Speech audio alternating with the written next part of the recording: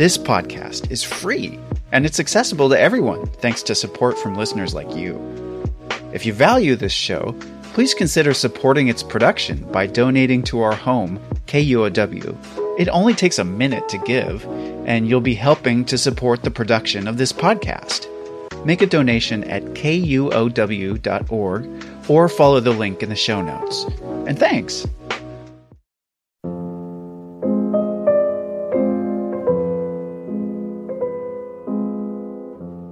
Welcome to KUOW Speakers Forum. I'm your host, John O'Brien. In this episode, it may be tempting for some of us to think that a new generation, young people brought up with existential concerns about the sustainability of life on Earth in the face of climate change, eager to enact remedies, will inspire the massive change necessary to protect the planet.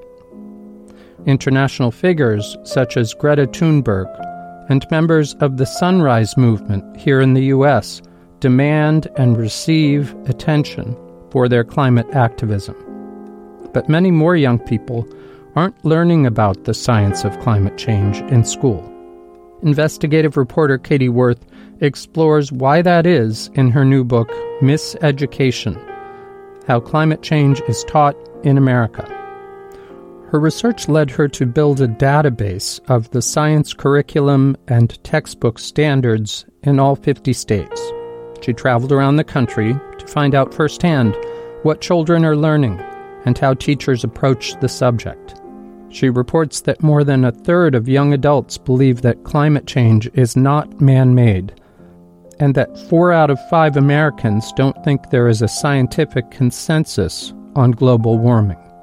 There are no nationwide curriculum standards in U.S. public schools, in any concentration.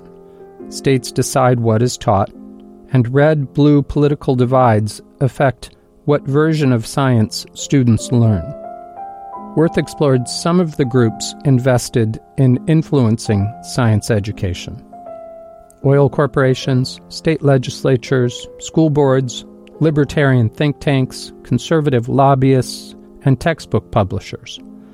She found that just as the tobacco industry covered up facts about the dangers of cigarette smoking, forces interested in keeping a lid on truth about climate change spread misinformation about its dangers, perhaps most pointedly in public school classrooms in the United States.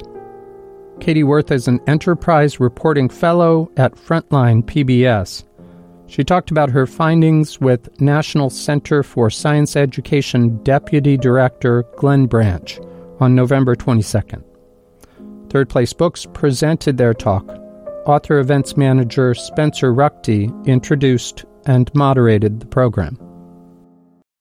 Katie Worth is an Emmy Award-winning investigative journalist and was the inaugural Frontline Columbia Toe Journalism Fellow. She was the recipient of an O'Brien Fellowship in Public Service Journalism at Marquette University.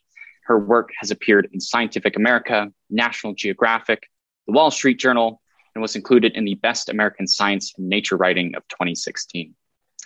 Joining Katie tonight in conversation is Glenn Branch, the Deputy Director of the National Center for Science Education. He received the Evolution Education Award for 2020 from the National Association of Biology Teachers. He has written extensively about climate change and evolution education, as well as the threats to them. With Eugenie C. Scott, he edited the anthology titled Not in Our Classrooms: Why Intelligent Design is Wrong for Our Schools. The book tonight is Miseducation: How Climate Change is Taught in America. Bill McKibben calls it exceptional reporting with truly shocking facts, and goes on to write, quote, "The fossil fuel industry is doing all that it can to undermine education about climate change, which will be the most important fact in the lifetimes of kids in schools today." I'm so excited to have these two authors discussing climate change education with Third Place Books tonight. Please join me in welcoming Katie Worth and Glenn Branch. Thanks for that introduction. Again, I'm Glenn Branch, the Deputy Director of the National Center for Science Education, which works to defend and promote the teaching of socially but not scientifically controversial topics. For a long time, that meant mainly evolution. And one of NCSC's proudest moments was in 2005, when we helped the plaintiffs in a federal lawsuit Kitzmiller versus Dover, to successfully argue that a Pennsylvania school district's requiring its teachers to recommend the latest incarnation of creationism, intelligent design, to its students was unconstitutional. But as efforts to undermine the treatment of climate change started to emerge, NCSE added climate change to its portfolio in 2012. And over the last decade, our efforts have been split about equally between fighting creationists and fighting climate change deniers. NCSE crossed paths with Katie Wirth first in March 2017, I believe, when she called our office to discuss a breaking story. The Heartland Institute, a Chicago-based right-wing think tank specializing in climate change denial, was in the midst of sending packets of climate change misinformation to tens of thousands of science teachers across the country. This wasn't Heartland's first outing, but its campaign understandably received a ton of attention because it was seen as part and parcel of a new push against climate change education emboldened by the results of the 2016 presidential election. Katie, then reporting for Frontline, somehow managed not only to break that story, but also to provide the sort of details and insights that you wouldn't necessarily expect from a reporter toiling to meet a deadline. We were impressed. Equally impressive over the next 4 years was Katie's subsequent work reporting on challenges to and obstacles in climate change education, mainly for Frontline. It didn't take long for us to realize that her byline was a guarantee of a well-written, well-researched, and well-thought-out piece of journalism. And she had her finger on the pulse. Particularly noteworthy was her coverage of a long-standing controversy over the treatment of climate change in the state science standards in Idaho, a state with half the population of the Seattle metro area, but whose students deserve to learn the truth about climate change just as much as any do. I was excited to hear that she was writing a book on the topic, and it was a pleasure and a privilege for me to endorse her book, Miseducation: How Climate Change is Taught in America, which we're virtually here to discuss tonight. So to start off, when Spencer held up the copy of Miseducation, you could have seen it was a slim volume. It's not a horrible, forbidding academic tone on science education. And to go with that, you engagingly tell a lot of people's stories in Miseducation. And perhaps the most striking, I thought, was that of Eiserman, the youngster from the Marshall Islands. Can you sketch his story? Well, a colleague of mine and I at Frontline were assigned a story about climate change in the Marshall Islands. And if people aren't familiar with the Marshall Islands, it's an island nation in the middle of the Pacific. It's sort of equidistant from Hawaii and Australia and Japan. And it's notable because in many of the islands, the highest point is about 15 feet above sea level. So it is very vulnerable to sea level rise. And so we were there and we were talking to children there, and we were just really stunned by how fluent they were and how kind of how informed they were about climate change. They could talk about what was causing it and what it might mean for their future in a way that seemed really rare to me. And one of the children that you mentioned is Eiserman. And he was a 9-year-old when we talked to him, and his family was thinking of moving to Oklahoma, where they had some extended family. And they were thinking about it in part because they wanted him and his siblings to get the best education possible. And so, the question arose, well, what would he learn if he moved there? And that was one of the starting places of this book. And when he moved to Oklahoma, his education would have been governed by the state science standards in Oklahoma. Now, this phrase, state science standards, which I've used at least 3 times in this conversation, we'll probably use more, that's not really a household word. But you and I have both spent a lot of time with them over the years. Can you explain what state science standards are, how they're developed, and why they're so significantly, especially with regard to socially controversial topics like climate change? So I think a lot of people's eyes glaze over as soon as the words science or, state academic standards show up. And it's because it's a very arcane bureaucratic process to develop them. But they're so interesting because they're ultimately a state's, in my opinion, and I'd love your thoughts, a state's greatest lever of control over what happens in their classroom. So a state standard is simply what a state expects a kid to learn by the end of a given year. So in fourth grade, you might learn local history or, your multiplication tables. And so it's interesting to see what states do and don't include because there's no national curriculum. It's all up to states. And so a lot of people have, I'm not the only one to have looked at what those standards say about climate change. In fact, NCSE did a really incredible study of all 50 states and graded them. I'd love to hear how that study came about. So the study you refer to is something called Making the Grade, and we put that together last year in collaboration with the Texas Freedom Network.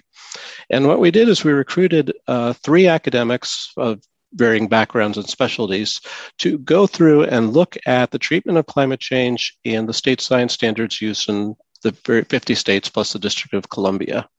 That's not quite as bad as it sounds because 20 of those states plus DC share the same science standards called the Next Generation Science Standards. That includes Washington State, by the way. And of course, there's a huge spread all the way from very good treatments, such as in the NGSS and a couple of states with very similar standards, to horrible and even climate change denial infested standards, such as in Texas, for example. Yeah, and so when I went to Oklahoma to find out what Eiserman might learn there, at that time, climate change had been very assiduously removed from the standards. They had, they had been considered, and then the educators on the panel that were recommending these standards took them out because they knew that, because these standards have to get approved by the state legislature. And they knew the state legislature would kind of control F for climate change. And if it included climate change or evolution, by the way, they didn't include the words evolution either in their science standards at that time, then they would reject them. And in fact, that's what they did. There was still concern about it, even though there was concern about teaching weather because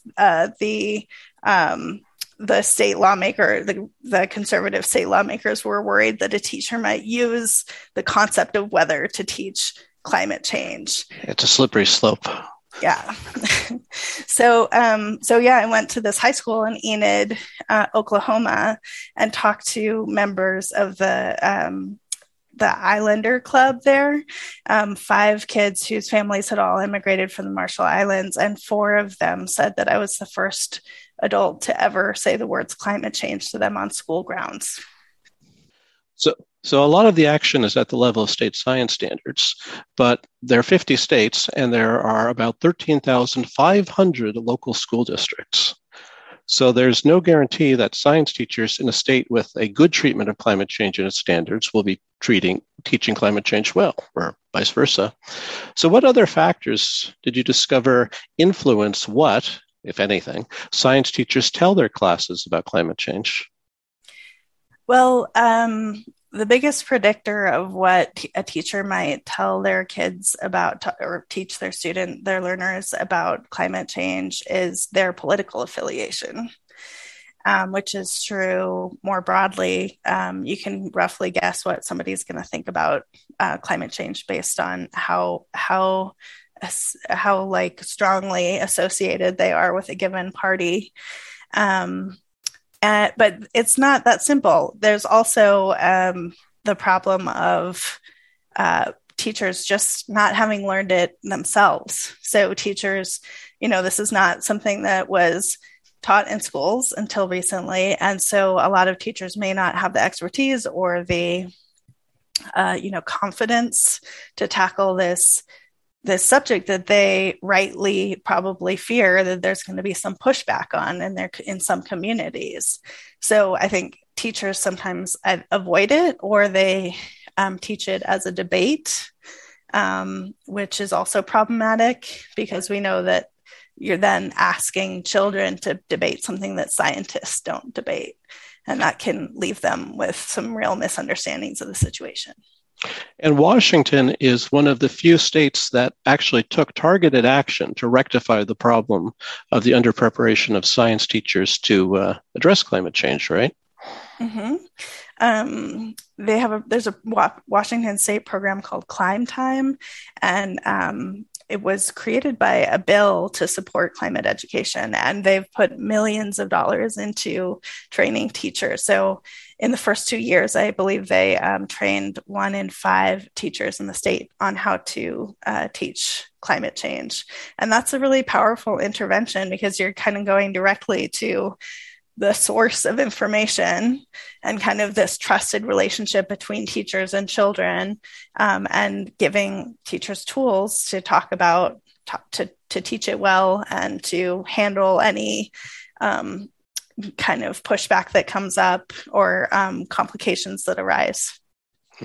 And only about 40% of the adult U.S. population has a college degree. So we have to keep in mind that for the majority of our fellow citizens, it's going to be middle and high school science as their last best hope to be exposed to climate change in a formal educational setting. Yeah, and I think that's why it's so interesting because, of course, people are exposed to information about climate change not just in schools, like they're exposed in the media and in social media and in their church and in their families. But there's something important about what happens in public schools because it's like an equity issue, in my opinion. Like there's something equalizing about public schools. Most people in this country are touched by public schools.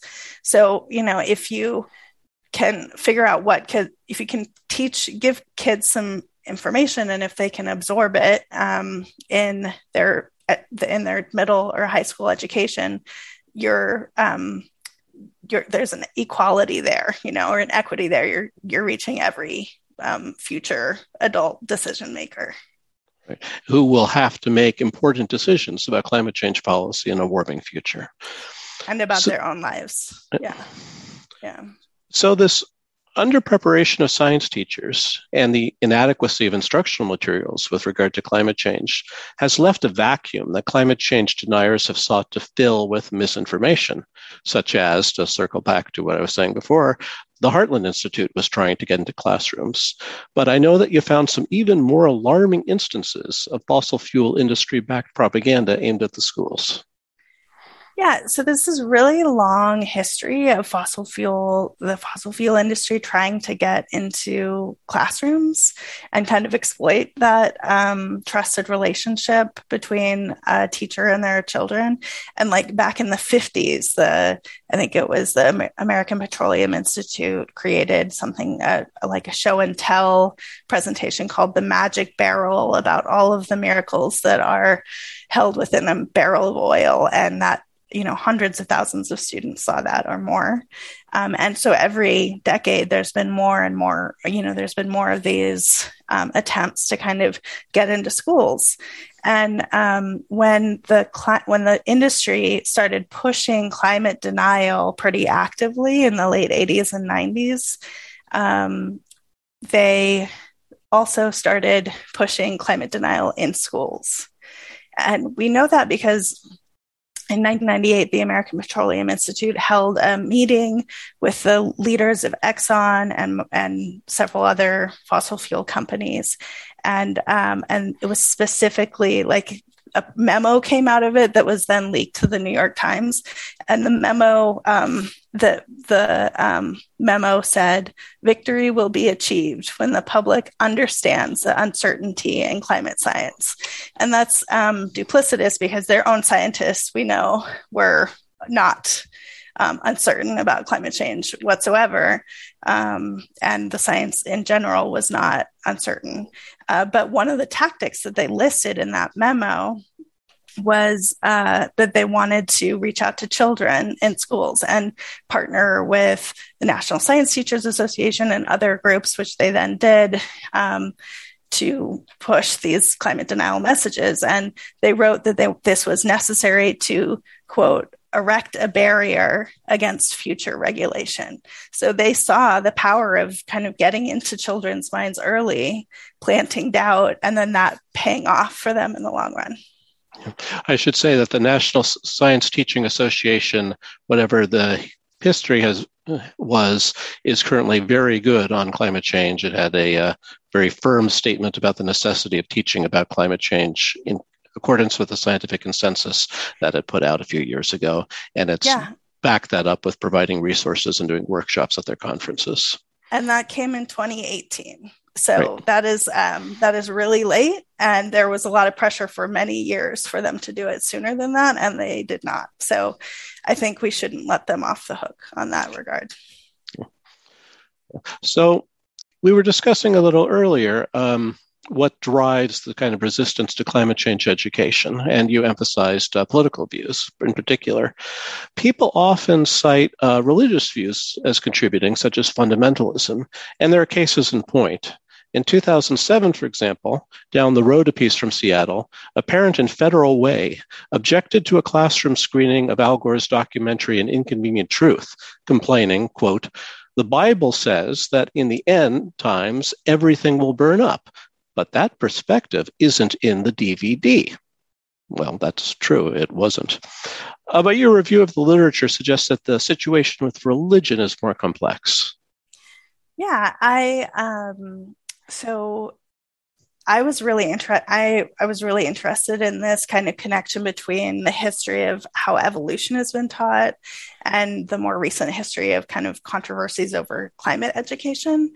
And that they are very parallel. You know, you can look at how, this is something that you know far better than I did. You wrote a book on evolution and schools, but it was interesting for me to learn how especially the effect that these controversies had on textbook makers, and how they really kind of almost initially they stopped mentioning evolution because it was banned in states, but then they just started keeping it out because they wanted to sell their books in conservative states, even if it wasn't banned, and they knew it would stir up trouble.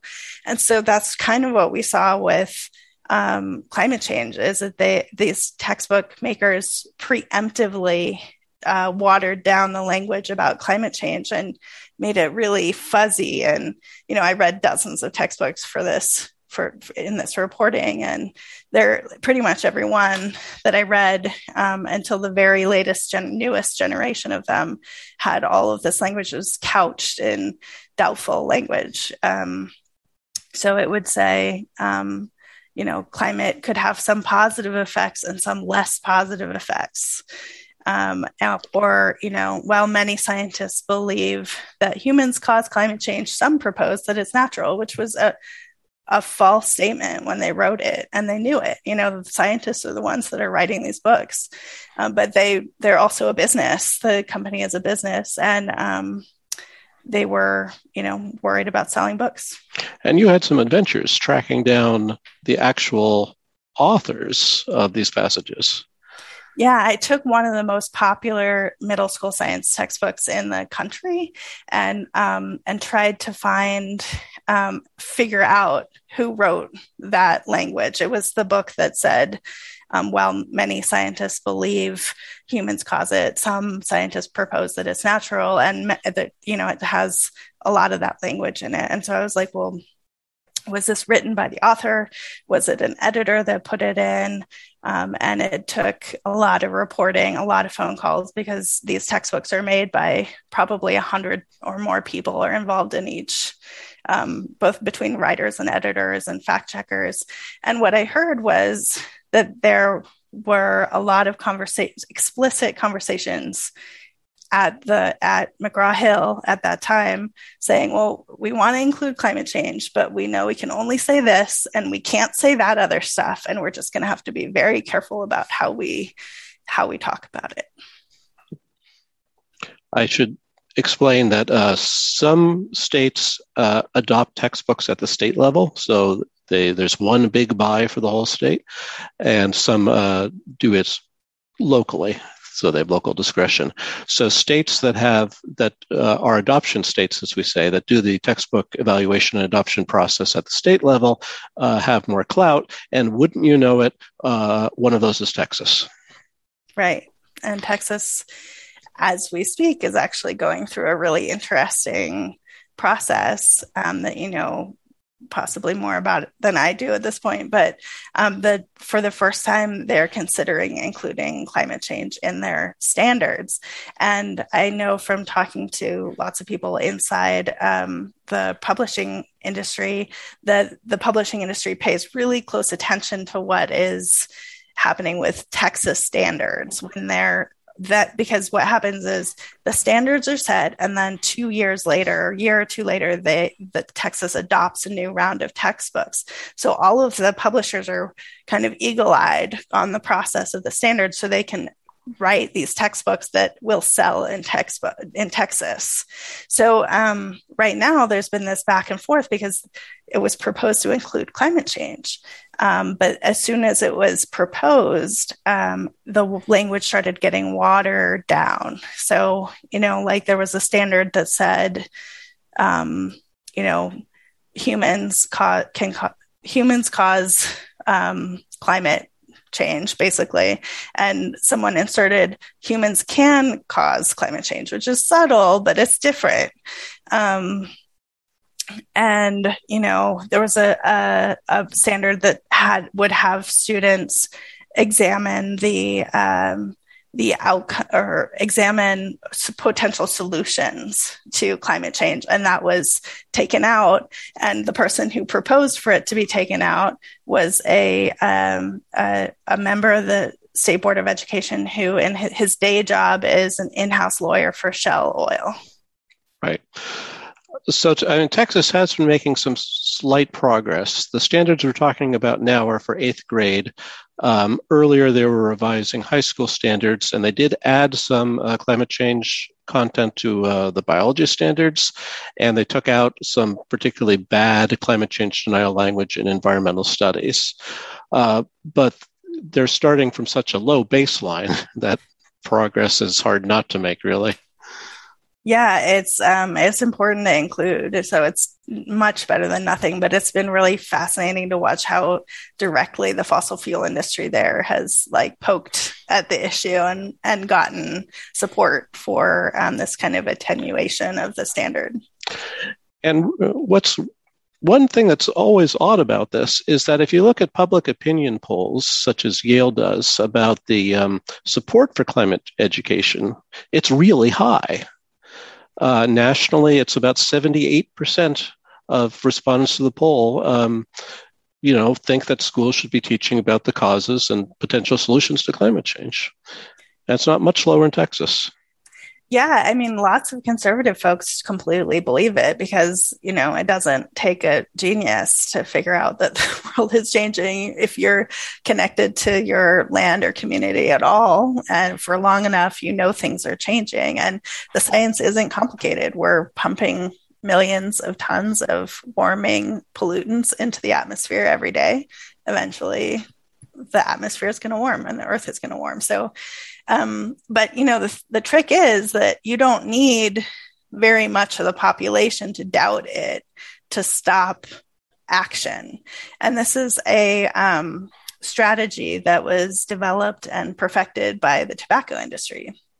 We know a lot about that because of later lawsuits that happened, and in discovery, they had to turn over a ton of documents that showed that they really very clearly and intentionally hired scientists to go out and say, well, we don't really know yet. You know, some people smoke all their lives and they never get cancer. So like, how can you, you know, like this was a legitimate it was a often posed argument for decades, and it didn't convince everybody, but it convinced enough people that it delayed smoking bans and smoking regulation for decades. And in the meantime, the industry was selling cigarettes, right?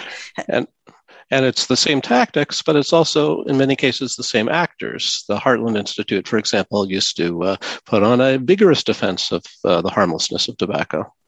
Yeah, there's a really beautiful and important book by Naomi Oreskes and Eric M. Conway called The Merchants of Doubt. And I think it was made into a documentary too. And they really go into how looking at these scientists who were involved in spreading denial with cigarettes and watching how they were hired by industry after industry. So like asbestos, they were denying that asbestos was a health problem. They were denying the nuclear winter theory.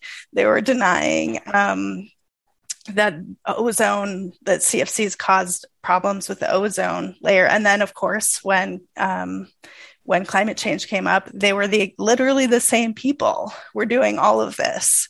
And they were people that had some legit cred. And so they would, the media would have them on because they had once been important scientists and they were then spreading climate denial. And the media helps with that because of the kind of false balance and the preference for stories of conflict. Yeah, I'm sorry to my industry, but it's been really problematic for this, and this sort of like outsized need to like be like, oh, we're fair and balanced, but without actually doing the hard work of figuring out like what is actually true. Like our job is actually to report the truth, not to report like quote all sides of the issue when one side has basically 100% consensus at this point, right, among peer-reviewed, published scientists. So yeah, that was a big problem for a long time. Okay. Let me just plug another book for a moment. The New Climate War, a new book by Michael E. Mann, a climate scientist at Penn State and a member of NCSC's board of directors, suggests that climate change denial is mutating, increasingly less focused on denying the reality or the anthropogenic nature of climate change, and more on denying the seriousness of its effects or the possibility of taking meaningful action to mitigate or adapt to them. Does this chime with your reading of what's been going on in climate change education? Yeah, absolutely. It's mainly because it's really hard to deny that it's happening now. Like it's right in front of our doors. But you can still make kind of an argument that that like we shouldn't be doing that. Whatever actions that we want to take won't do anything. That there might be some other causes involved, and it's complicated. That the models don't work very well, and so if you don't have like basically real certainty that the actions that you're going to take are going to solve this, it's really hard to justify like completely overhauling one major pillar of our economy, right? So like as long as there's this kind of like this effect of like, well, but will it actually, and I saw this being fed to kids. Like I was sitting in an Arkansas classroom at one point, and in walked a representative of the Arkansas Oil and Gas Industry Association. And she had this PowerPoint presentation for the kids. And some of it was legitimate information about, what, like where you can find gas and oil in Arkansas and what technology is used to take it out of the soil.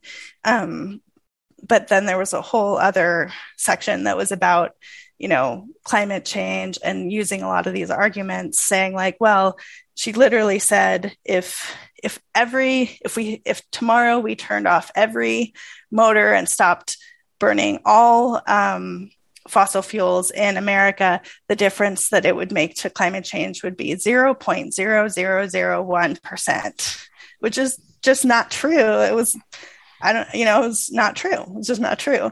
And she was saying that to the kids. And the point is like, don't worry about it. We can't do anything about it anyway. And, and then she had, this whole section on like, if you stop, using fossil fuels, people might starve more and they won't get health care, and kind of this like other this push, these other talking points that the fossil fuel industry has been pushing lately. Let me see if I can squeeze in one more question for you before we go to the Q&A. You end the book on what I can only describe as a downbeat note with a student in your hometown of Chico, California. Though his house in nearby Paradise was burned to the ground by a wildfire intensified by climate change, he writes that climate change hasn't affected his life at all yet, adding, "I don't know if I believe it yet." Do you see any hopeful signs for improvement in climate change education in this country? Yeah, I do. Every school that I visited, no matter where it was, had a teacher that was kind of doing the yeoman's work of educating kids, giving kids information about their future, and explaining what was happening, and why it mattered, what it might mean for the future, and what solutions that might exist and that they could be part of. And it's hard to sit through classes like that and not feel hopeful, because there's just a lot of people out there that are doing really good work. And then programs like Climb Time, there's like, there is movement happening. And I'm curious, I would love to know the answer from your perspective. Do you have hope? Well, I think, as my previous question presupposed, we are seeing less outright climate change denial, and we're seeing these more subtle and insidious forms. And they're harder to work against, because we start getting into questions about, for example, to what extent do we want science teachers to be talking about climate policy in science classes?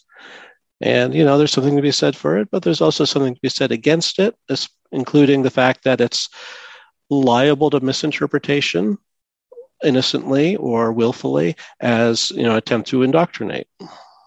So we do see teachers who are kind of hesitant, even in the absence of any kind of complaint, to discuss policy for fear that they be misperceived as taking a political position in classroom.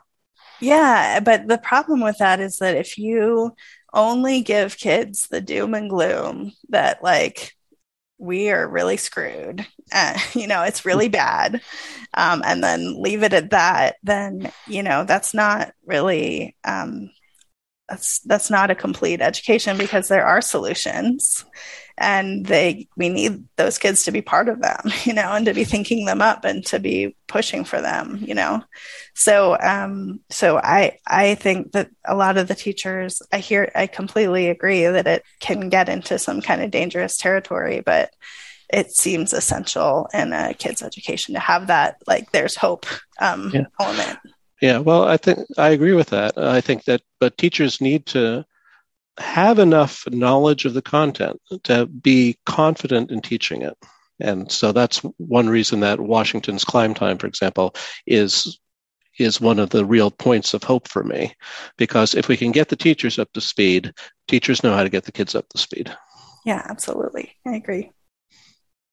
All right. Well, first of all, thank you so much, Katie and Glenn. This has been a wonderful conversation so far. I am back to speak on behalf of our attendees tonight as we start the audience Q&A portion of our discussion. So to start us off, I have a great question here that piggybacks off of what you were just talking about. An attendee asks, how can climate policy and climate action and activism be taught to students well and defensively, given that policy and action aren't necessarily taught alongside, the science of climate change, and that can be difficult to do? Well, for example, in Texas, the standards are actually science and engineering standards. And so science gets us to understand what is happening. It's also an essential part of any solution. And engineering is absolutely a part of any solution. And so I think that it does have a place in classrooms. And especially through that engineering lens. I'd also add that integrating climate change across the curriculum and not just keeping it in the science classroom. It's very natural to have a discussion of climate change in social studies class, and that's a really good place actually to talk policy, because policy is part of social studies. Yeah, absolutely. And I will say that at the time when I visited Oklahoma, and it wasn't in any classroom except for advanced environmental science, climate change at that time was mentioned in Hawaii's standards in third grade social studies, middle school science, high school biology, U.S. history and government, Pacific Island studies, earth science, environmental science, and one math class. And I also know that New Jersey has placed climate change in all kinds of classes. It's relevant to basically every industry now. So it's pretty easy to put into any subject that you want. Excellent. Thank you. We have another attendee who asks, what are students in more climate-aware countries taught about climate change, and how does the United States stack up? I assume not very well. Yeah, so there was a really interesting survey that the UN did actually and released early this year that looked at beliefs in climate science, climate change, and the climate crisis by generation and by country. And what they found is that younger generations are much more willing to consider it a crisis than older generations, no matter where they are. And then it found that in the US, about 25% of respondents aged 14 to 17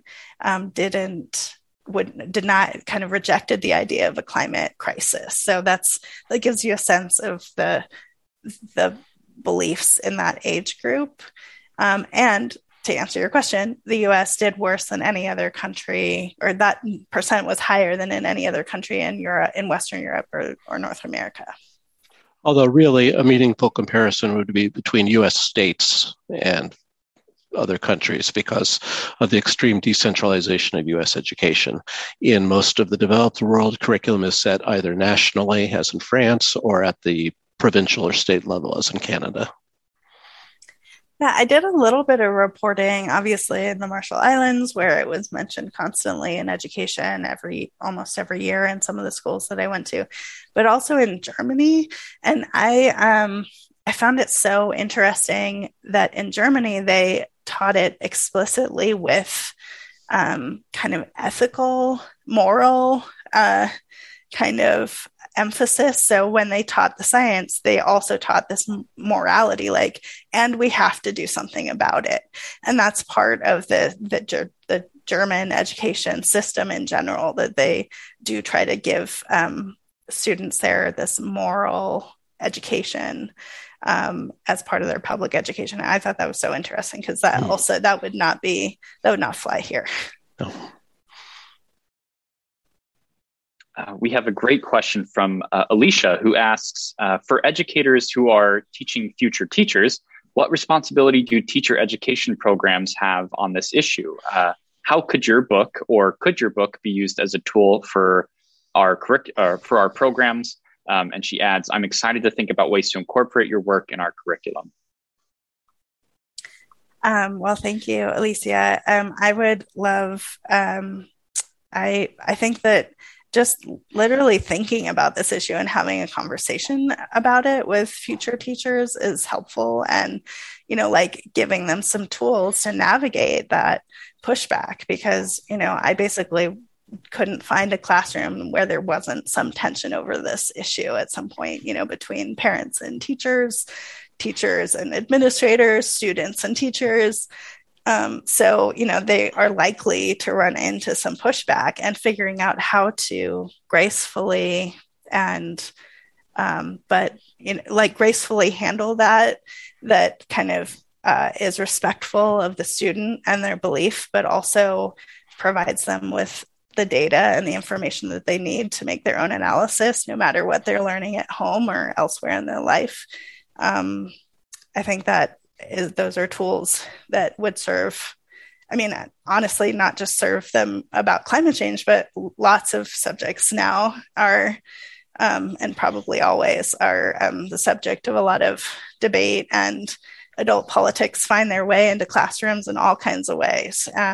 We're obviously seeing that right now with critical race theory, sex education. There was a big controversy in the same standards adoption in Texas.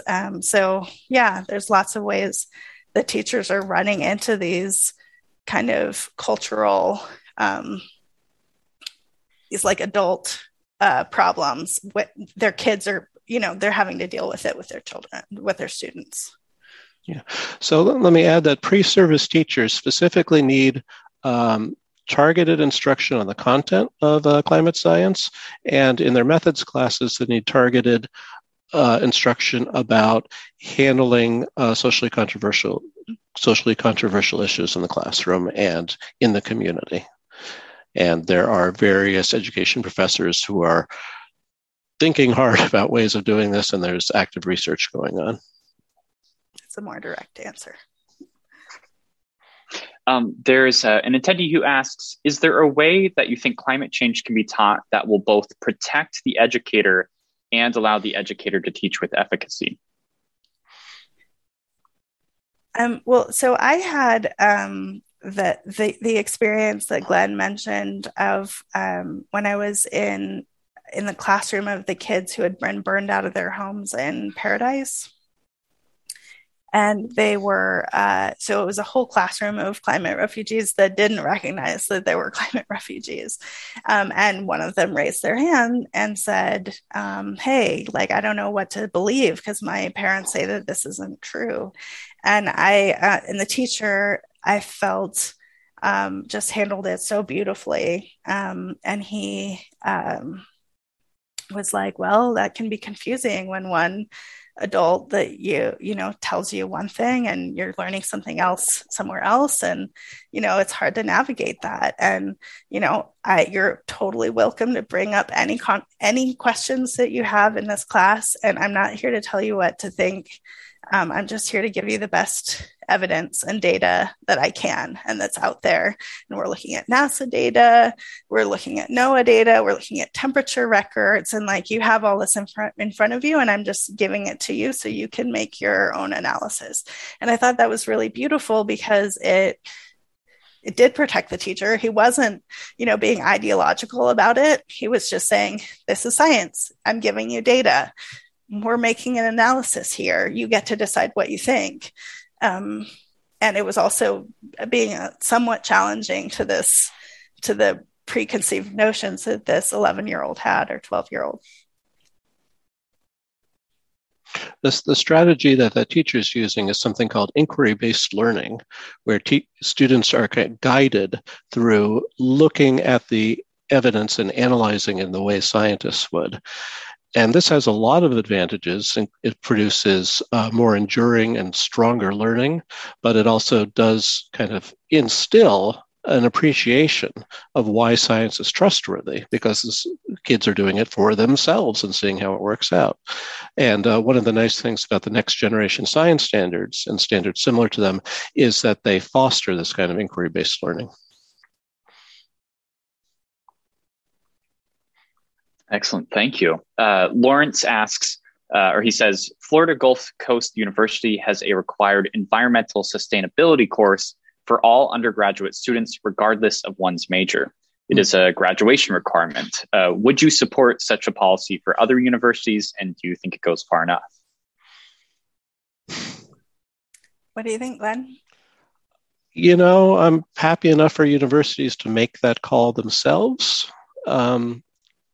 And presume, they're competing for students. So, I think the market forces are, to some extent, are going to determine whether that is a good model. It sounds like a nice idea to me, but, there are costs. So. It makes me think of something that Frank Neopold told me. He is the kind of climate education czar at NOAA. And probably for the entire federal government at this point.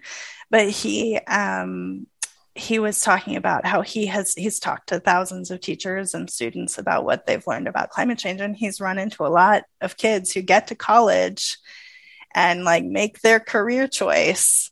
And then, you know, in the third year of college are like, oh, wait, you're saying that this is real, like this climate thing. And like, I've been taking all these ag classes, or, you know, like, you know, want to be a oil field engineer or whatever, you know, and like, I have made this choice that isn't right for me or right for my future.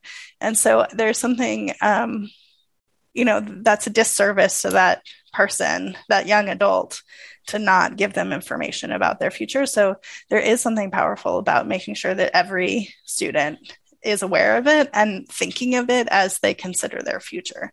And then there's also a super interesting study that was done by Eugene Cordero at San Jose State.